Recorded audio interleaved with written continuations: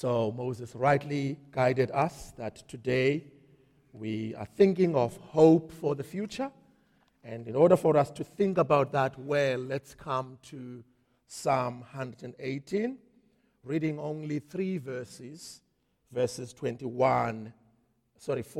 actually, verses 21 through to verses 24. I will give you thanks, for you've answered me. You have become my salvation.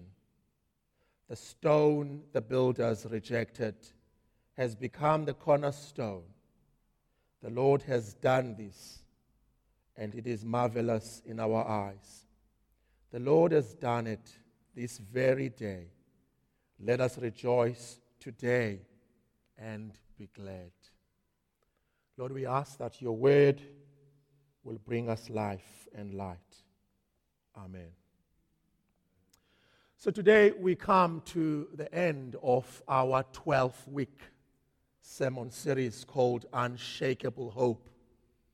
If you've been with us throughout the course of this series, I want to assume that you now have an idea that we've based this series on Tim Keller's latest book called Hope in Times of Fear, the Resurrection and the Meaning of Easter.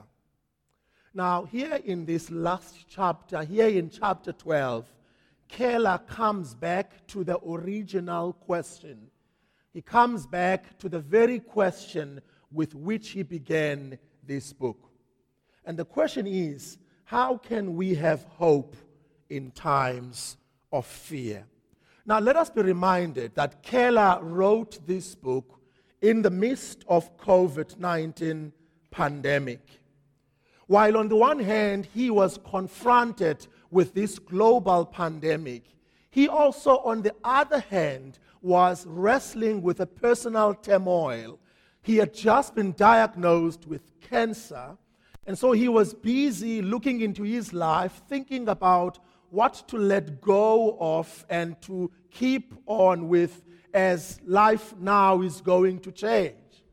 Now, not in the book, but he tells a story in some of the interviews that he did that regularly him and his wife would look at each other and just weep as they find themselves in this space of drastic adjustment. However, that's not going to be our focus. It's just a window into his personal life. The focus today is the fear that affects us all, in which he writes this book in the context. So you write this book at the time when the entire global village was engulfed with fear and anxiety. It was a time when fear went global, or as one writer puts it, when fear went viral. It was a time of global crisis. Robert Kretsch defined crisis in the following words. He says, when the future is unpredictable, when the future is uncertain, when the future is called to question.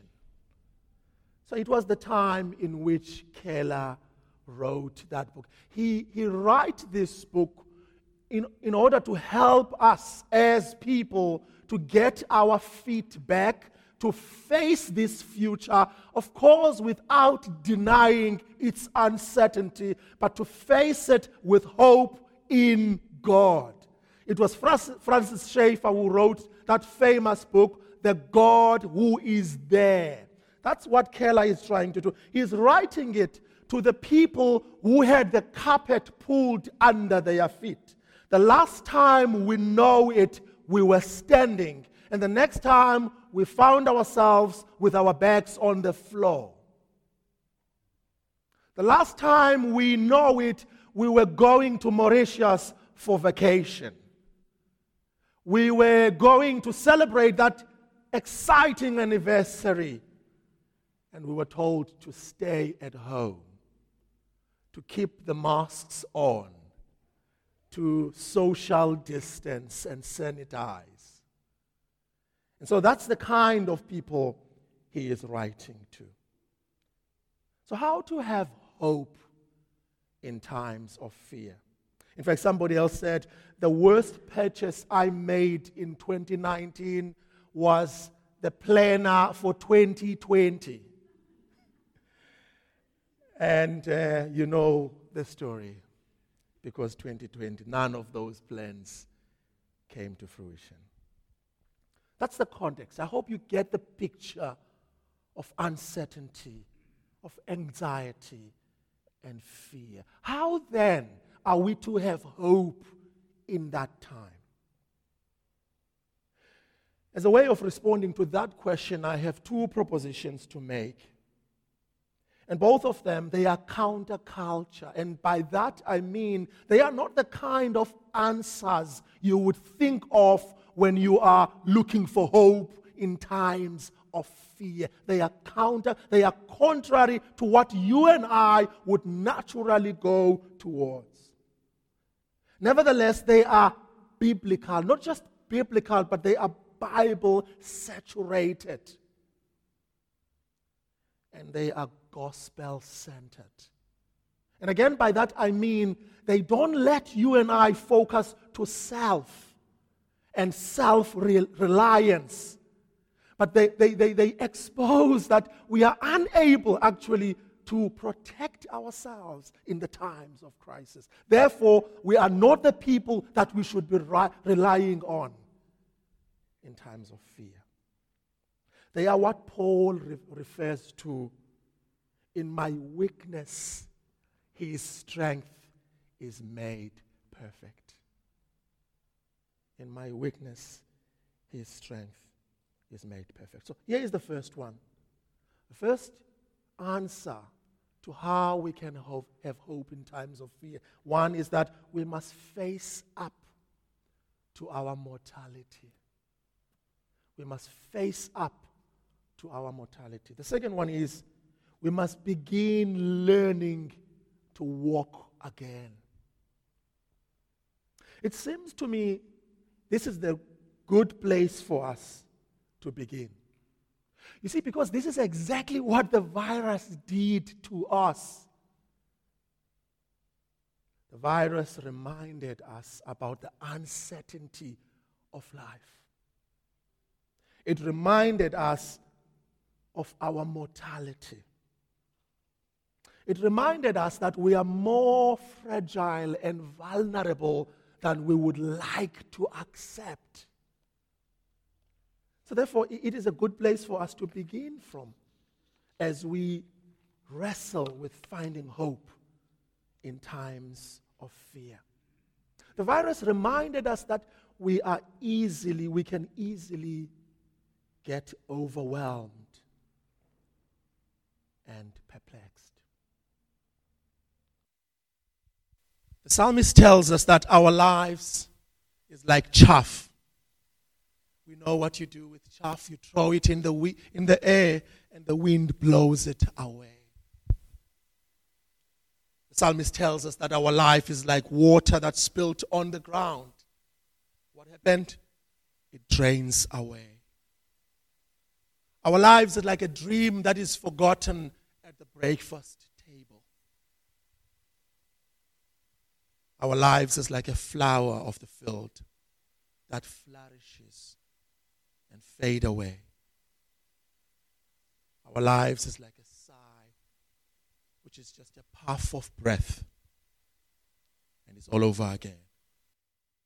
And James in his letter gives us a more exposition or a comprehensive exposition about the condition of our lives. It says, now listen, you who say today or tomorrow we will go to this or that city and spend a year there and carry on a business and make money. Why? You don't even know what will happen tomorrow. What is your life? You are a mist that appears for a little while and then vanishes. Instead, you ought to say, if it is the Lord's will, we will live and do this or that as it is. You boast in your own arrogant scream. All such boasting is evil. anyone then knows the good they ought to do and doesn't do, it is sin to them. So the scripture makes it clear that we are not in control. We are not in control. We are more fragile and we are more vulnerable than we realize. Now, let me balance this up. It's easy to listen to this text and feel depressed and begin to wonder if is there any meaning or purpose to my life. And I want to remind you that there is good news for you if you have that question. You see, because God's aim for these words at the center of the Bible is not to make us feel small and insignificant, but rather these words are there to equip us and make us wise. They are there to help us to learn to live wisely and well in the brevity of life.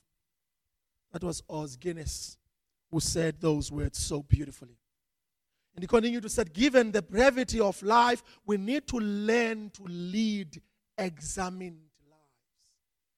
We need to learn to look deep within ourselves and ask ourselves, are we in the place where God wants us to be?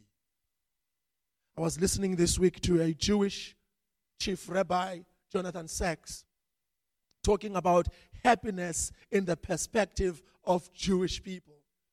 And he said, we don't live as Jewish people in pursuit of happiness directly, but we pursue holiness because we know that our happiness comes at having a good relationship with God. When our lives pleases God, then we find our happiness. I thought that was profound. God puts these words there for you and I to live wisely and well. Again, the psalmist says, teach us to number our days so that we may be depressed and feel insignificant. No, he doesn't say that. Teach us to number our days so that we will gain the heart of wisdom, so that we will know how to live wisely and well in the brevity of life. Life is short, that we know. It's not new because of COVID. But what COVID did, it made us realize, it woken us up from our slumber of thinking that we are immortal, of thinking that we are indispensable, we are in control. No, we are not. James tells us, you are not in control. You don't know what tomorrow holds. That's not the truth we like. It's against our ego. It's against our pride. Yet it is the most gospel and biblical centered truth. In the early 1930s, C.S. Lewis was lecturing at Oxford University. At that time, there was a war going on. And one of the students went to him and said, Dr. Lewis, do you realize that there is a war going on? There is uncertainty all around us. People are dying. We don't know if we're still going to be here. So what's the point of us learning English literature from the top university in the world, from the top lecturers in the world? What's the point of coming to school and learn? And it is recorded that Lewis responded to the student and said, whether there is a war going on or not, every day is a good day to be learning wisdom and applying your mind to that or the other. Apparently, this lecture has been Googled 1 million times in the course of COVID-19. As people are trying to wrestle with the reality of uncertainty, somehow they go back to the wisdom of the past. How did they manage the times of uncertainty? No, we don't stop learning because of uncertainty. Every day is a good day for you and I to learn wisdom. For you and I to get up and face the future, yes, without denying its uncertainty. You see, because there is always crisis in the world, whether we know or we don't know about it. There is always crisis going on. So every day is a day for us to learn. So that's the first response that we give to the question, how to have hope in times of fear. The answer, we shouldn't focus to ourselves. We should focus to God, who is there. The psalmist said, from everlasting to everlasting, you are God. He knows the past. He knows the future. He is God by himself. And therefore, that teaches us to live wisely and to live humble. The second one is we must begin learning to walk again. The scripture tells us that in order for us to learn or to keep the faith and hope in times of uncertainty, it uses this walking metaphor, which teaches us how to keep our faith and hope in times of fear and uncertainty. We see this walking metaphor throughout the scripture as an illustration of walking through difficult times and difficult seasons. The first one is, we know very well, not only in Psalm, but in Isaiah and in Lamentations, though I walk through the valley of the shadow of death, I will fear no evil. That's the walking metaphor. I like the honesty of Scripture. It doesn't hide the fact that what you're going through, firstly, is a valley. Secondly, it's dark. Third, it's fatal. I don't think there is anyone who would invite you to come with me. We're going to walk through the valley. It's going to be a dark one. And we may lose our lives. Do you want to come with me? No, thank you. But the scripture doesn't hide it. It tells us that it's a valley. It's a dark one. And it's fatal. As I was thinking about how to illustrate this, I thought of, we've all experienced this, metaphorically speaking, as we were walking through the pandemic. But the people who know it at first hand, at its literal sense, it has to be by far the healthcare professionals. As they wake up every morning saying goodbye to their children and their families, going to work, at the time when the health system is overwhelmed globally, at the time the hospitals cannot keep up with the numbers, they go there and they serve the people. Between the first and the second wave, Cheryl Stead and I had a privilege of working at Cecilia Makiwane. We were providing spiritual and psychosocial care for the medical professionals. It was such a privilege. And we had a section during the session where each individual will come up and share how have the pandemic affected them personally and in their families and in their work. And they come up and share how it has affected them. And one will say, of course, I got the COVID eventually. And then they will share the guilt of being the carrier of the virus to their families. And then they move and share the pain of losing their patients and having to confirm that so-and-so has passed on. And then they go to talk about the loss of their own colleagues. And as they share that one, you can hear the crack in their voices.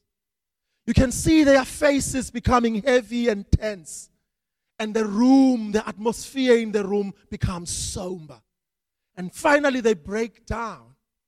And the least you can do is to get up and stand next to them. Because you can't embrace them. And you assure them with your voice and just assure them that you are there with them, you hear them, and you feel their pain. Though I walk through the valley of the shadow of death, you are with me. Your rod and whatever it is, they comfort me. In other words, yes, we can go through that, but we can still keep hope and faith. Where? Because of the sovereignty of God. Because He is there. And His rod and staff, they comfort you. That's the walking metaphor, which teaches us to keep hope and faith.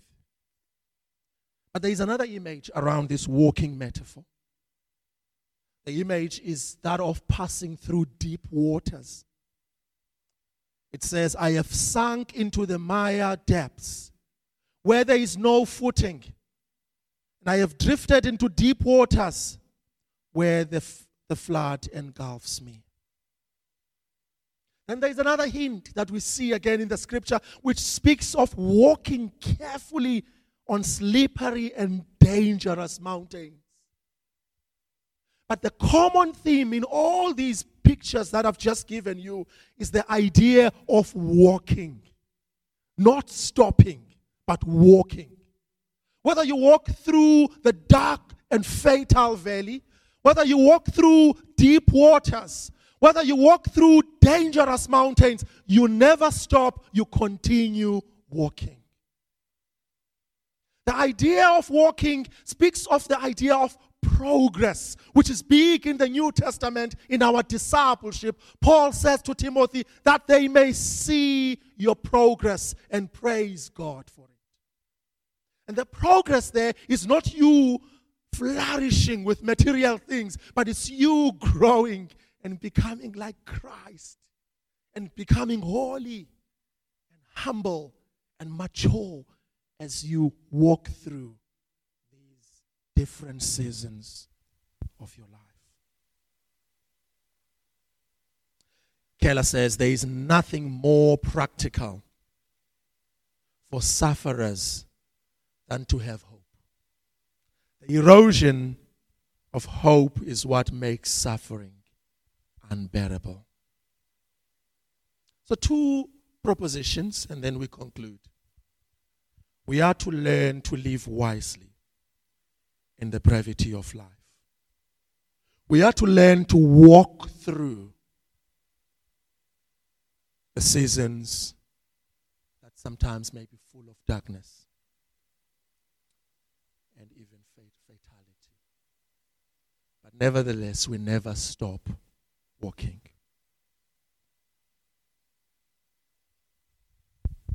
Though I walk through the valley of the shadow of death, I will fear no evil, for you are with me. Both of these propositions, they invite us to what I've called a Bible-saturated and gospel-centered. They make us not to focus on ourselves, but to focus on God who is there, who was there from the beginning, and who will always be there. And as I was praying, I read or tried to recite Psalm 139, where the psalmist speaks about a number of patches that we go through in our lives. But something is common in all those different seasons is the presence of God. And the psalmist says, there is nowhere I can go as a way of running away from your presence or running away from your spirit. Because even in darkness, there you are. And my favorite one, it's when it says, your right hand will uphold me. It is my prayer for us as we make our way in these times of uncertainty, that we will know God's right hand holding us through those seasons. There's nothing assuring when your child feel uncomfortable and they come to you and hold on you. And that gives you an opportunity to say, Daddy is here. Nothing will happen. Or whatever happens, we will go through together. I am with you. And let's pray. Lord Jesus, we confess that many times we have relied on self. Many times our unhappiness comes from us pursuing happiness directly instead of pursuing godliness and finding our happiness in you. You remind us, Lord Jesus, today of the uncertainty of life, but even there, you are with us. And you remind us of us learning to walk again and facing the future with you. As we now come around your table, Lord Jesus, we ask you to remind us of what you've done for us, how you face shame and pain on the cross for us, so that you may rescue us from our sins and bring us to you. So, Father, as we remember you through the broken bread and cup, we ask you to do that, to help us to do that with thanksgiving. In Jesus' name.